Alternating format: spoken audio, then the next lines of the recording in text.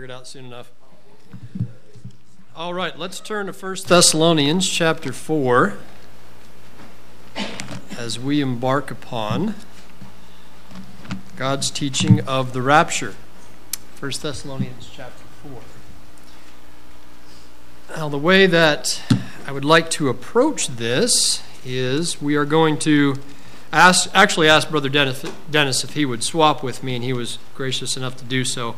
So I'm actually going to take chapter 4, verses 13 through 18, and then chapter 5, verses 1 through 11, and then he'll finish up the book of 1 Thessalonians. But that will allow us to have a cohesive study of the doctrine of the rapture, because what I'd like to do at the very end, when we get through chapter 5, verse 11, I'm going to, with the Lord's help, visit the subject of the rapture, topically speaking, and present to us numerous biblical points as to why we would believe. I mean, it's easy enough to believe in the rapture. That's pretty evident because Paul talks about being caught away and so forth.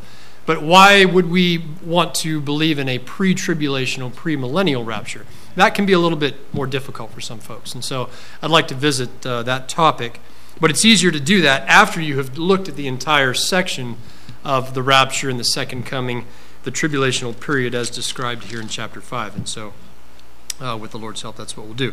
Quick announcement before we get started. We would like to do a special Christmas Eve service on Thursday. Okay, so it's going to be, if you've ever been a part of a candlelight service growing up, this is the idea. Now, we're not going to bring in candles into the church. It's a little small in here. It might be a fire hazard. So what we're going to do is we're going to use LED candles. So if anyone has, I'm putting out a call for help. If anyone has some LED candles or lanterns, and thank you, Stephanie, it doesn't have to be just a candle. You know, it could be a lantern. It could be some other form of light. The idea is to give that, soft, warm, light mood and make it feel Christmassy, for lack of better words.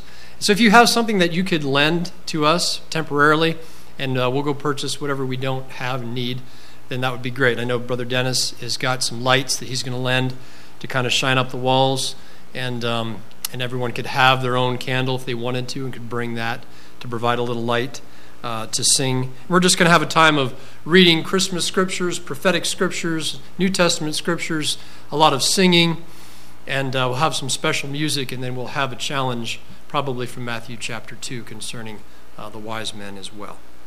So I look forward to that. I hope you do as well. Appreciate any help that you can offer on that.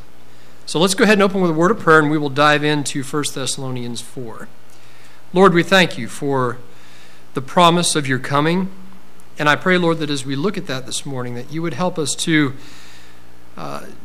take the principles that are here and allow them to change us today, that we might be better equipped, Lord, for your coming, not in a sense of salvation, but in a sense of just practical sanctification, that we might be pleasing, Lord, the work that we're doing when you come and find us. And so we just pray that you would help us to understand this morning these things that you'd have for us and help us to apply them and encourage our hearts, Lord, we pray, as we consider the fact that at any moment you could return for your saints. In Jesus' name we pray.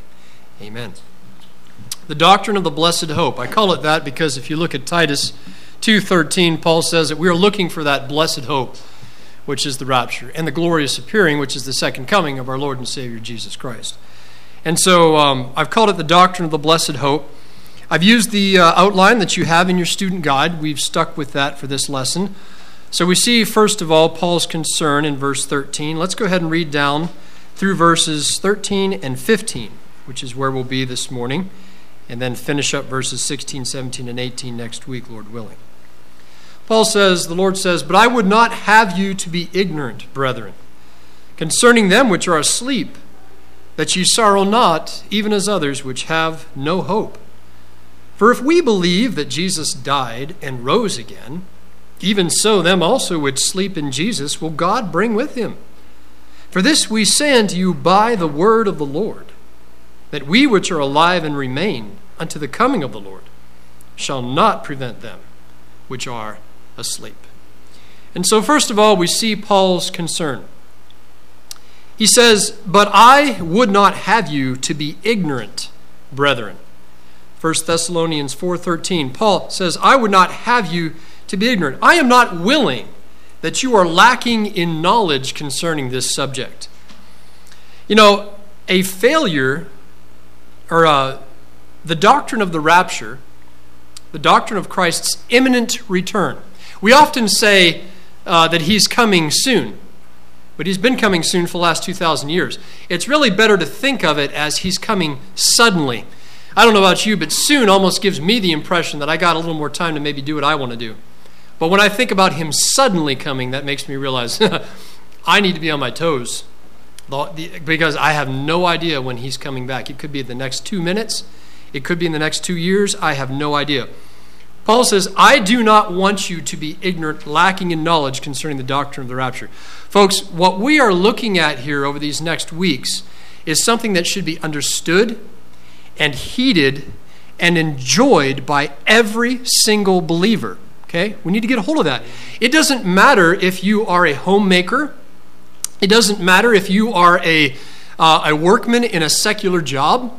You see, sometimes what we do lazily, or perhaps even just unknowingly, is sometimes we'll think, well, that's the preacher's job.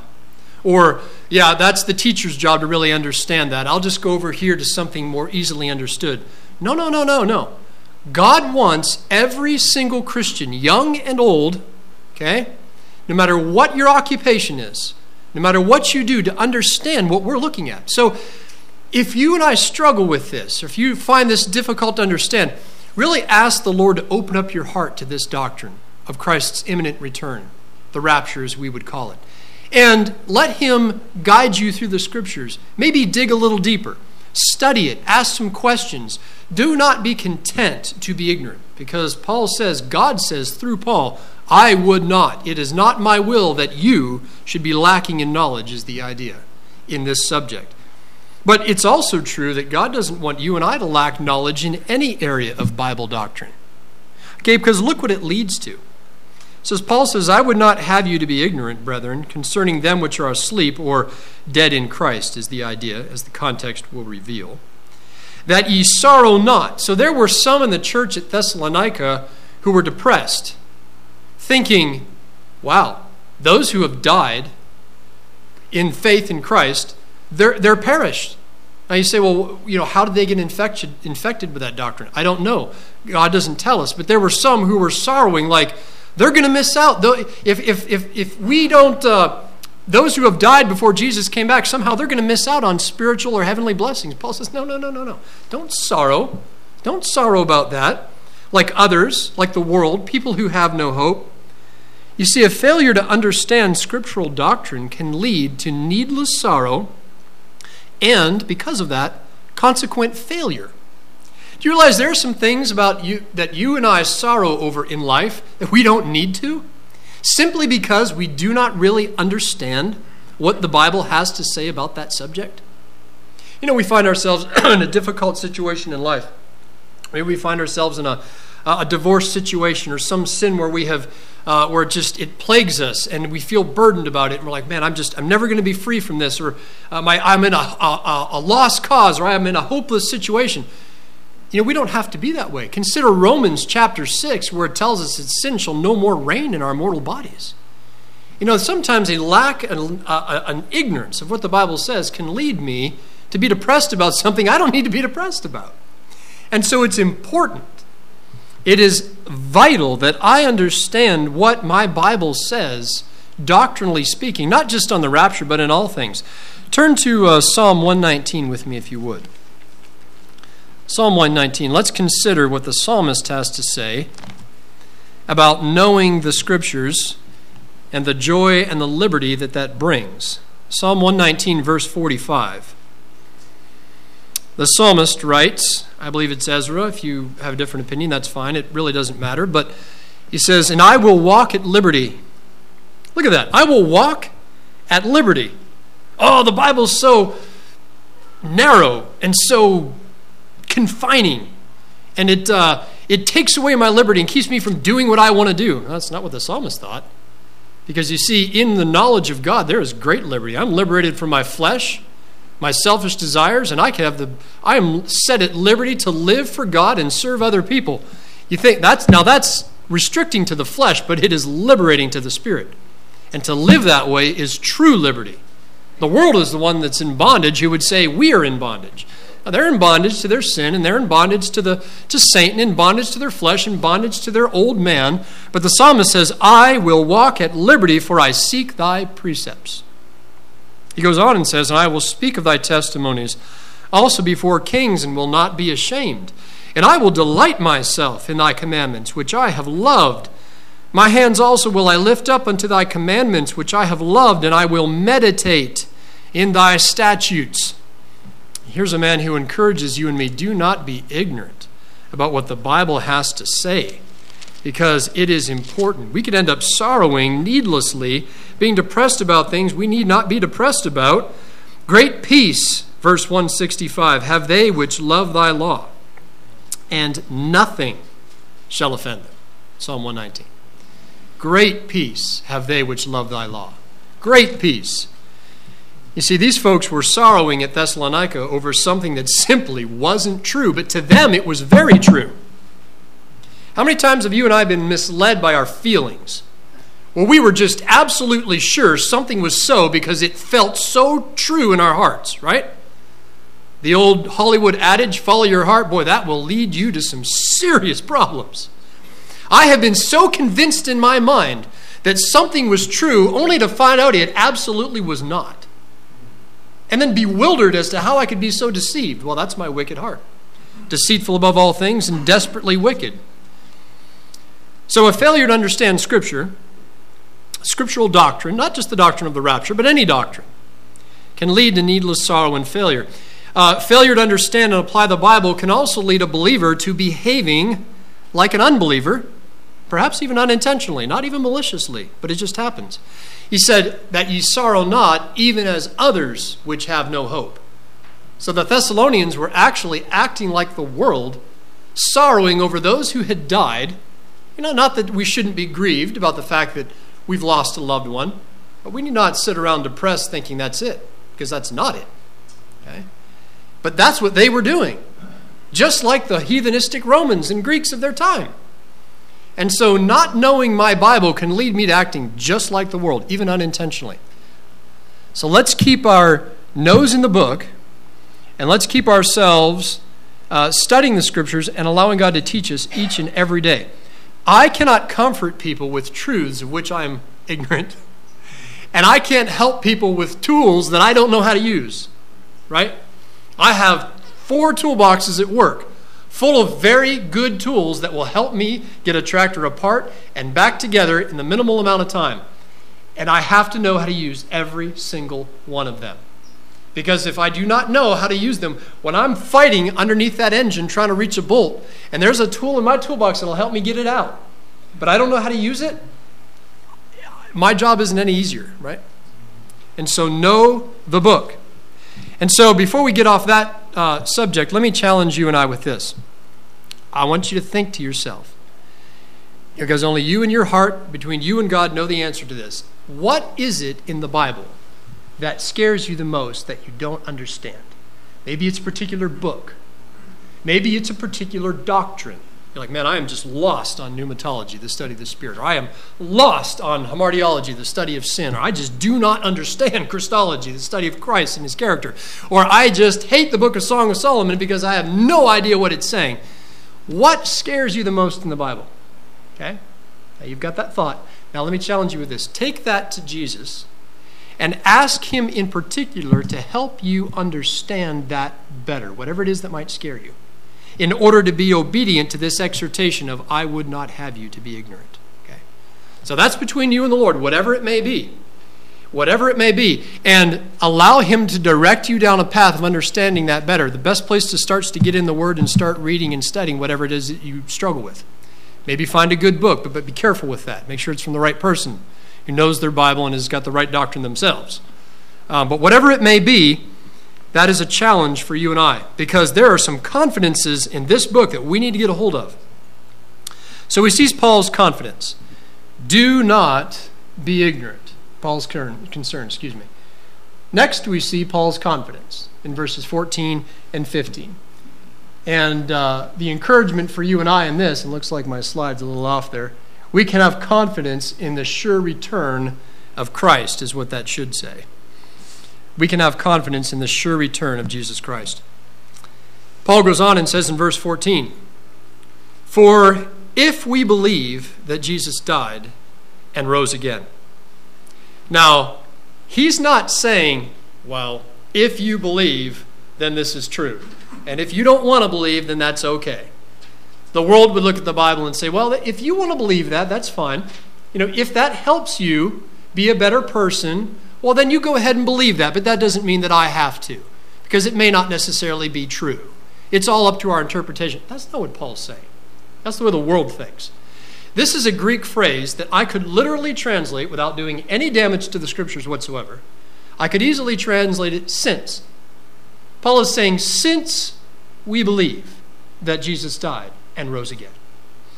The same phrase is found, remember when Satan was tempting Christ and he said, "If thou be the Son of God, command these stones that they may be made bread." He wasn't saying, well, there's some doubt as to whether or not you're the Son of God, so if you really are, command these stones to be made bread. No, he was sarcastically challenging Christ. Well, if you be the Son of God. So he could have said, since you're the Son of God, command these stones that they be made bread. That's the idea of this phrase here. It's a sure thing. It is a conditional sentence expressing a known fact.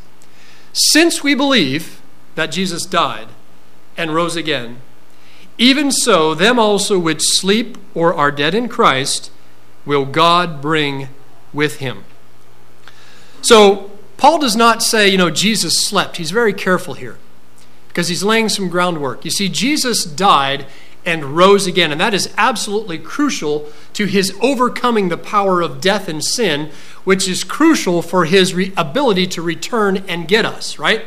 Because he died, he was buried, he rose again, he ascended to be with the Father, and he's coming back at any moment. So Paul's very careful with his language. Christ fully experienced death for you and me, that he might fully overcome death and sin.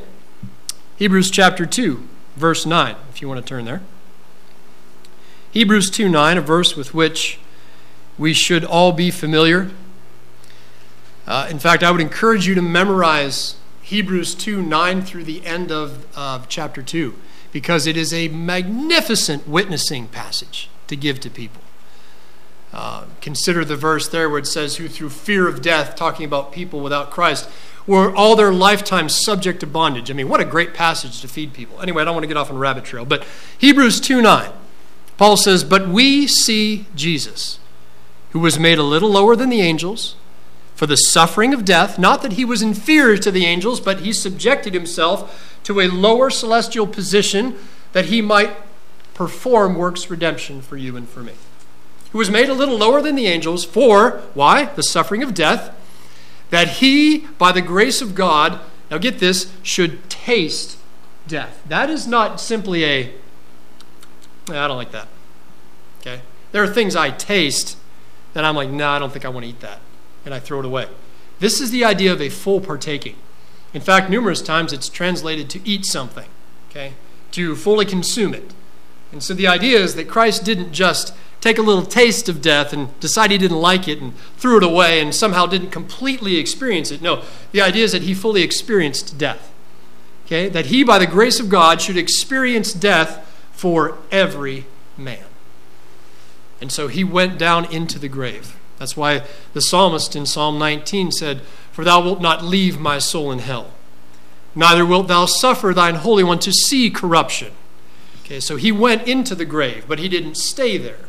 And David prophesied that of Jesus Christ in Psalm 16. So it is absolutely crucial that we lay this foundation, because without it we don't really have any confidence of Christ's power. So since we believe that Jesus died, fully died, and rose again, even so them also which sleep in Jesus will God bring with him. We can have hope because the resurrection of Christ is real. For without it, we really have no hope. Without the resurrection, Jesus is no better than Muhammad, or he's no better than any other false prophet that's lived throughout time. He's no better than anyone else. And Paul lays the foundation for this in 1 Corinthians chapter 15, if you'll turn there with me. 1 1 Corinthians chapter 15. The best way to understand and apply Bible doctrine is to read it over and over again and ask God to help you understand it and compare it with other scriptures. So we are going to be doing a lot of back and forth throughout these lessons as we look at these various passages. Now look at verse 12 of 1 Corinthians 15. Now, and Paul's presenting a hypothetical situation that's not true, but if it were true, he is expressing how disastrous it would be. Now, if Christ be preached that he rose from the dead, how say some among you that there is no resurrection of the dead? You see, there was some bad doctrine in the church at Corinth, and it had permeated, and there were people who thought that, there is no such thing as a resurrection. I mean, there were folks who thought to be resurrected was a bad thing because once you're free from this flesh, why would you want it to come back? And there were those who taught that. And so they taught, well, there's no physical resurrection. Why would you want this body to come back to life? It's already a mess.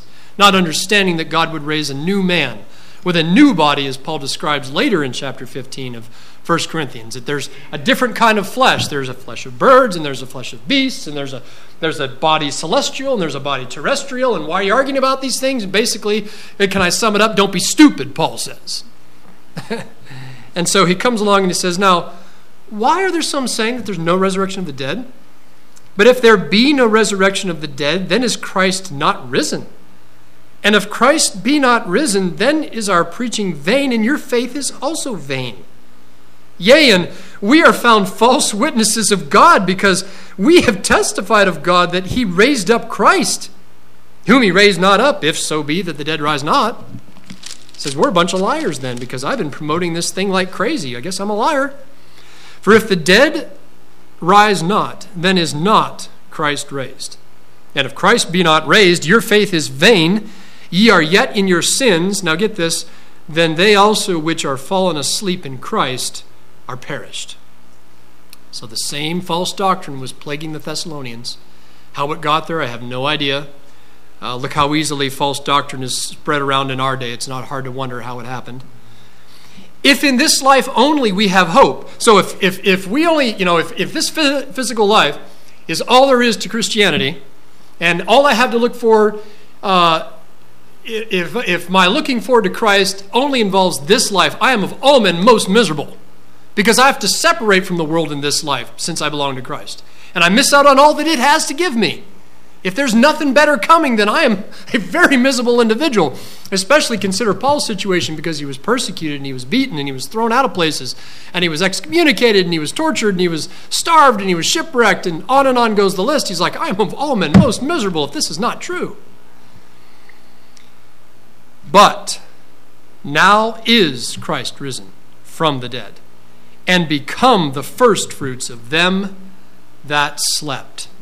What's the idea of first fruits? Well, the idea is, if I can put it very simply, he's the very first one who ever rose from the dead under his own power and completely conquered it. And because he did, all we have to do is just follow him into heaven. We don't have to do anything else. And so he says he is the first fruits of them that slept. I love what Jesus said about his power and his ability to rise from the dead in John 10, verse 17 and 18. Anybody remember that?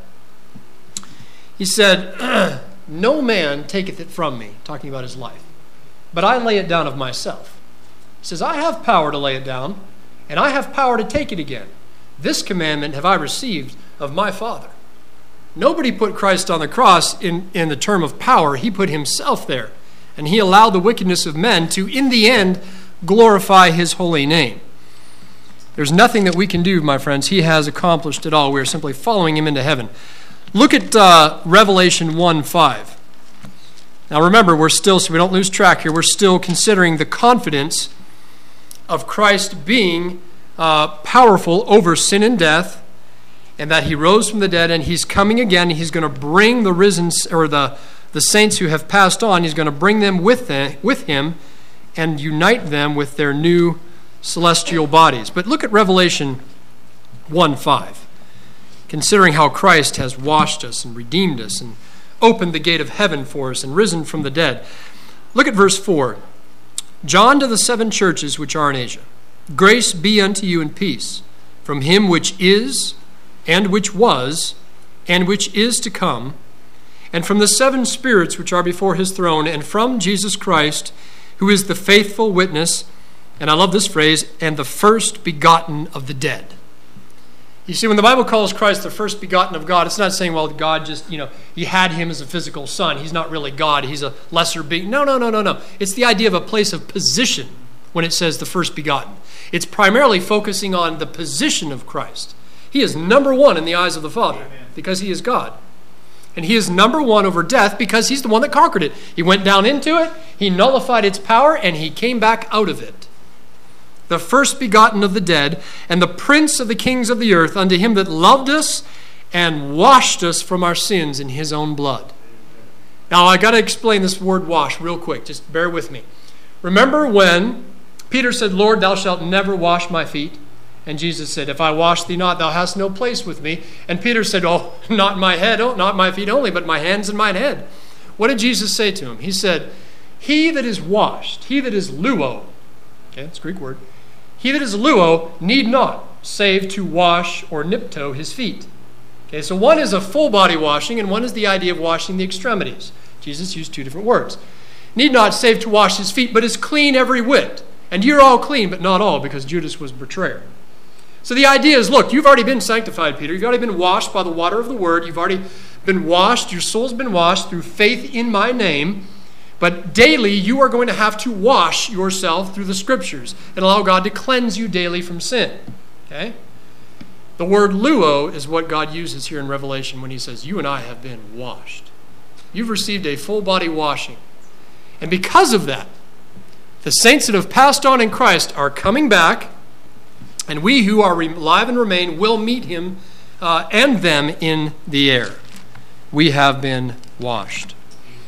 In this we find eternal security. You say, well, 1 Thessalonians chapter 4, I never really thought of that as a place to find eternal security. Well, yeah, but consider this. Paul said, even so them also which are asleep in Jesus will God bring with him. By the way, he's calling Jesus God here. I thought that was interesting. He's calling Jesus God. Why not? It's a seamless, use the term seamlessly. Jesus, God, why not? They're coming together. It's one and the same. But anyway, he says, even so them also which sleep in Jesus will God bring with him. This term sleep is often used in the New Testament for those who have died in Christ. Okay? Not exclusively, but that is a very large majority of how you see it used. Now, in 1 Corinthians, we find a group of believers, a motley group, who had some serious problems. Problems that you and I struggle with every single day, lest we get on our high horse. There were problems of unclean thinking, problems of cliques, problems of exalting men, problems of wanting revenge, problems of a lack of sanctification, problems with trying to hold hands with the world, problems of wanting to be accepted with the world, problems of making a mockery of the things of God. I don't know about you, but I identify with a lot of those things. And he says to them in 1 Corinthians 11:30, because they had profaned the Lord's Supper. They were eating unworthily. Remember, they were coming and making it a big drunken orgy, basically. And, it stinks to be you. I've got more food than you. And, wouldn't you wish you were me? And over there drinking and eating and being merry. And poor Joe Blow over here's got nothing but a half a loaf of bread, And Paul says, because of that, many are weak and sickly among you, and many sleep. Many had fallen asleep in Christ. They died doing wrong things, but they fell asleep in Christ. Well, even those folks, God will bring with him. Because you see, it isn't me keeping my salvation or doing something to maintain my salvation. It's already been maintained by Christ. Now, yes, I will lose rewards according to 1 Corinthians chapter 3. And I guarantee you the poor Corinthian believers who died doing wrong things lost rewards. But that doesn't mean that they lost their salvation. Even them, God will bring with him. And I find in that eternal security that I can fail and not do what I need to do, but in the end, Jesus will never fail and will hold me safe. For I am persuaded neither death, nor life, nor angels, nor principalities, nor powers, nor things present, nor things to come, nor death, nor life, nor height, nor depth, nor any other creature, including myself, shall be able to separate us from the love of God which is in Christ Jesus our Lord. So, that is an encouraging thing to consider as we go down through this book. For this we say unto you by the word of the Lord, that we which are alive and remain unto the coming of the Lord shall not prevent them which are asleep. Now, the idea of prevent is to precede or to go before. In fact, sometimes it's translated the idea of coming upon suddenly. And so Paul's saying, look, we don't have any kind of precedence of blessedness over those who have died in Christ. Don't be confused. Stop being depressed. We are not somehow going to have it better than those who have passed on. In fact, just the opposite. They're already with Jesus, and when he comes back in the clouds, as we'll see here next lesson, Lord willing, when he comes back in the clouds, they'll be there with him, and they'll be reunited with a celestial body. And we're going to talk about not getting wrapped around the axle about people that have been cremated or lost at sea or any of that nonsense, because Paul describes the stupidity of getting into that argument in 1 Corinthians chapter 15. Okay, but somehow God's going to reunite them with a new risen body, a celestial body, like unto himself, whatever that is, and we'll all meet the Lord in the air. And so we won't have any precedence over those who have gone before us. Okay? And that's what the word prevent means. But Paul, notice here, as we consider this confidence, that he's coming again. Notice he lists how many events prior to the imminent return of Christ. In other words, what does he say has to happen before Christ will immediately come back? Nothing, right? Absolutely nothing. I saw again the other day, by accident, someone, again, now I would not have thought, man, these people know better. Someone who I thought should know better, talking about how the world events are lining up and Jesus is going to come back real soon. The world events have been lining up for decades. And, I supported President Trump, and I still support him, and I liked him better than what we have now, by all means. Don't get me wrong, but he is not some kind of milestone to Jesus' return. Wake up, wake up. And so Christ isn't coming back soon. He's coming back suddenly. Everything's already been in place. And Paul lists absolutely 0 events that must take place before Jesus comes back. We'll get into this more, but that is one reason why you and I would gravitate firmly toward a pre-tribulational rapture. Because if we had the tribulation, we would have milestones to be able to guess the return of Jesus Christ. But Paul does not list anything like that. In fact, he will start talking about in chapter 5 the events of the tribulation after what he has described here. I'm giving away all my points as to why we believe in a pre-tribulational rapture, by the way. And so nothing else must take place before the Lord comes back. In fact, Paul was convinced, by the way he wrote here, that we which are alive and remain, that it seemed he was pretty sure Jesus would be coming back in his lifetime. Or at least he was certainly ready for it. But we know that did not happen, because only he knows the hour and only he knows the time. So, we have this confidence. The return of our Savior is imminent. What should that really do for you and me? If we want to make the rapture very practical, how does this really help me in my Christian life? If nothing else, it should do at least 2 things. It should really encourage you that at any moment you could be liberated from this mess, including the biggest mess is yourself. Okay? At any moment you could be liberated from this mess, but it should also do something else other than encourage you. It should scare you in a good way. Beloved, now are we the sons of God. And it doth not yet appear what we shall be, but we know that when he shall appear, we shall be like him, for we shall see him as he is. And every man that hath this hope in him is purifying himself, is the idea. Purifieth himself, even as he is pure. And then John goes on, and I love John because he's such a bold, say-it-as-it-is writer. He that committeth sin is of the devil, for the devil sinneth from the beginning. You don't want any part of that. And so it should do at least 2 things: encourage me and scare me in a good way, and incite me to holy living. Amen. It should make me want to be a better steward of what God's given me, whether it be physical possessions, family, friends, a ministry, a job, because we all have those things, whether we know it or not. It should incite me to holy living. And so we have a confidence, my friends. Let it encourage us, and let it incite us to holy living. So with the Lord's help, we'll pick up the rest of this next week. Let's go ahead and close in prayer. Lord, we thank you for the doctrine of your return that we call the rapture. We know it could happen at any moment. And Lord, we do just simply pray that you would encourage our hearts with this and help us not to sorrow about things, Lord, that we do not need to sorrow about. Lord, encourage us and help us, we pray, to be more familiar with the Scriptures, that we wouldn't needlessly sorrow over things that are not a problem for the believer, that we would not miss out on promises and blessings that you've clearly described in your word. And Lord, we pray that you would help us to take these things seriously and allow them to encourage us to a better lifestyle, a more spirit-filled lifestyle. Not for any purposes of self-righteousness, but so that you could be honored and so that other people could be helped and encouraged to draw near to Jesus. And so we pray these things, and we thank you for the Scriptures. We thank you for guiding us through your word this morning, and thank you for your help and wisdom. We certainly need it. In Jesus' name we pray. Amen.